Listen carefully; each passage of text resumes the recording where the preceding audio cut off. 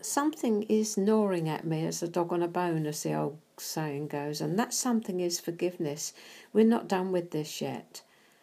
I said at the start of this section, the thoughts espoused here can seriously damage your health. It was partly a jokey comment, but underlying it was something very serious.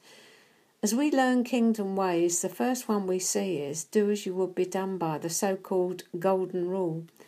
So if you want someone's forgiveness yourself, the first thing you must do is to fully forgive them and release them from any debt you feel they owe you. Forgiving and loving are closely linked to each other, because then we need to move to bless them. And you can't truly bless unless you're feeling kind towards the offender. So when God says we're to forgive our enemies and bless them, He doesn't mean, as I've said before, make them bosom pals or pretend whatever they did didn't happen. That's not forgiveness. Forgiveness is releasing them from our debt, what we feel they owe.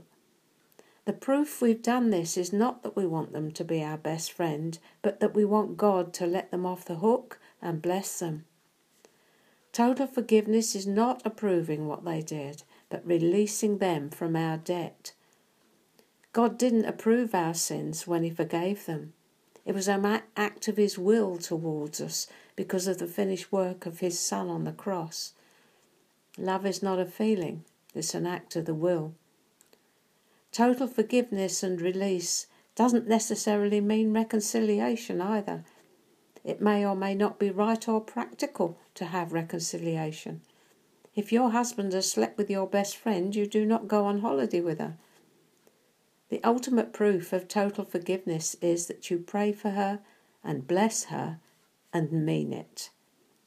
So when we bless, it's not spitting a blessing through gritted teeth, but blessing with intent from a pure heart, that they will be mightily blessed of God, as you've been. To come to this place, you'll need to keep forgiving them and keep blessing them until you really, really mean it, until it comes from a sincere heart, because then you're doing as you would be done by, the golden rule of the kingdom. It doesn't get any easier, does it?